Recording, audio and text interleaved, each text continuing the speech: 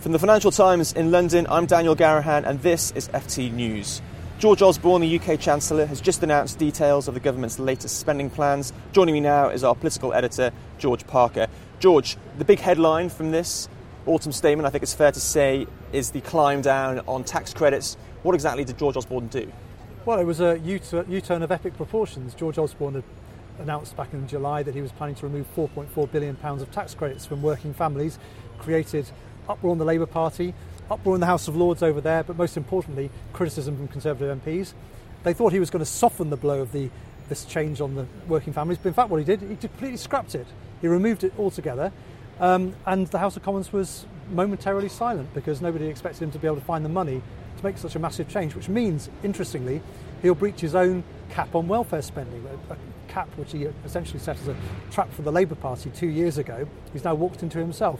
Is that embarrassing? Yes, of course, it's always embarrassing when you do a political U-turn, but how much danger is George Osborne in from the right in British politics? Nobody is going to criticise George Osborne for being too tough on welfare. Just how on earth was he able to do it? I mean, like you said, some people were expecting some changes to the tax credits, but not a complete U-turn. How did he do it? Well, there are two things. One is that you could argue it's judgment or you could argue it's luck. The Office for Budget Responsibility basically said that George Osborne was £27 billion better off than anyone had expected. They said that tax revenues were going to be better than people thought and that the government was going to be spending less money on servicing its debt over the next few years. That gave him £27 billion to play with over the Parliament. Now, rather than banking that or using to pay down the deficit, George Osborne basically spent most of it. So that's how he managed to sort out the tax credits problem. The second thing is deep in the detail of what we used to call the Red Book, but in fact it's a Blue Book this year, the budget details. There are a series of quite interesting little tax rises, stealth tax rises, if you like, which will help bring more money into the Treasury. For example, councils will be allowed to put up council tax to pay for extra social care spending. Local police chiefs will be able to ask for a bit more to top up police budgets. Fuel duty will rise in line with inflation. And then right out there, something which will be of interest, I suspect, to some Financial Times readers, they're going to put up stamp duty on second home purchases. Now, the government has ring-fenced some areas. Do you think that's created a distorting effect, though, where we've seen heavier cuts in the unprotected areas? Well, there's no doubt that that has distorted the spending review completely. The fact that so many departments, including health, schools, overseas aid, are completely off limits for cuts, on top of which the pensions budget, a huge part of the welfare bill, completely untouched. Well, that means that a number of departments, including the Department of Business, courts, police, they're vulnerable to cuts. Now, interestingly, George Osborne said at the start of this process he wanted to cut unprotected departments by £20 billion.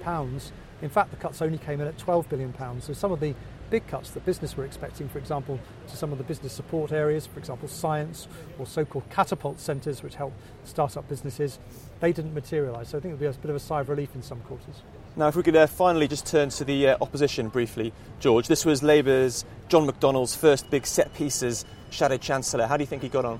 Well, it's been a difficult week for the Labour Party. Most of the week they've been having to answer questions about national security, about whether Britain should go into action in Syria or the renewal of the Trident missile system. So funnily enough, the economy is one of the safer areas for Labour this week. But the exchanges between John McDonnell, making his debut in a big set-piece event like this, as Shadow Chancellor, and George Osborne were at times rather amusing. There was a point where John McDonnell hurled a copy of Chairman Mao's little red book across the dispatch box at George Osborne, quoting from it saying that you should learn from those who understand economics, to which George Osborne replied, "This must be your personally signed copy." So it was kind of a slightly surreal and humorous moment, but ultimately the Labour Party does need to quickly re-establish its reputation for economic credibility. Now, having a hardline socialist brandishing copies of Chairman Mao's little red book at the dispatch box is the best way to do it. I'm not sure. Time will tell. George, thanks very much. Small details are big surfaces. Tight corners are odd shapes. Flat, rounded, textured, or tall. Whatever your next project, there's a spray paint pattern that's just right. Because Rust-Oleum's new Custom Spray 5-in-1 gives you control with 5 different spray patterns. So you can tackle nooks, crannies, edges, and curves without worrying about drips, runs, uneven coverage, or anything else. Custom Spray 5-in-1. Only from Rust-Oleum. Planning for your next trip?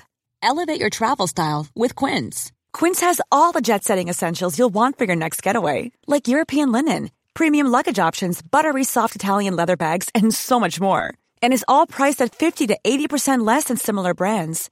Plus, Quince only works with factories that use safe and ethical manufacturing practices.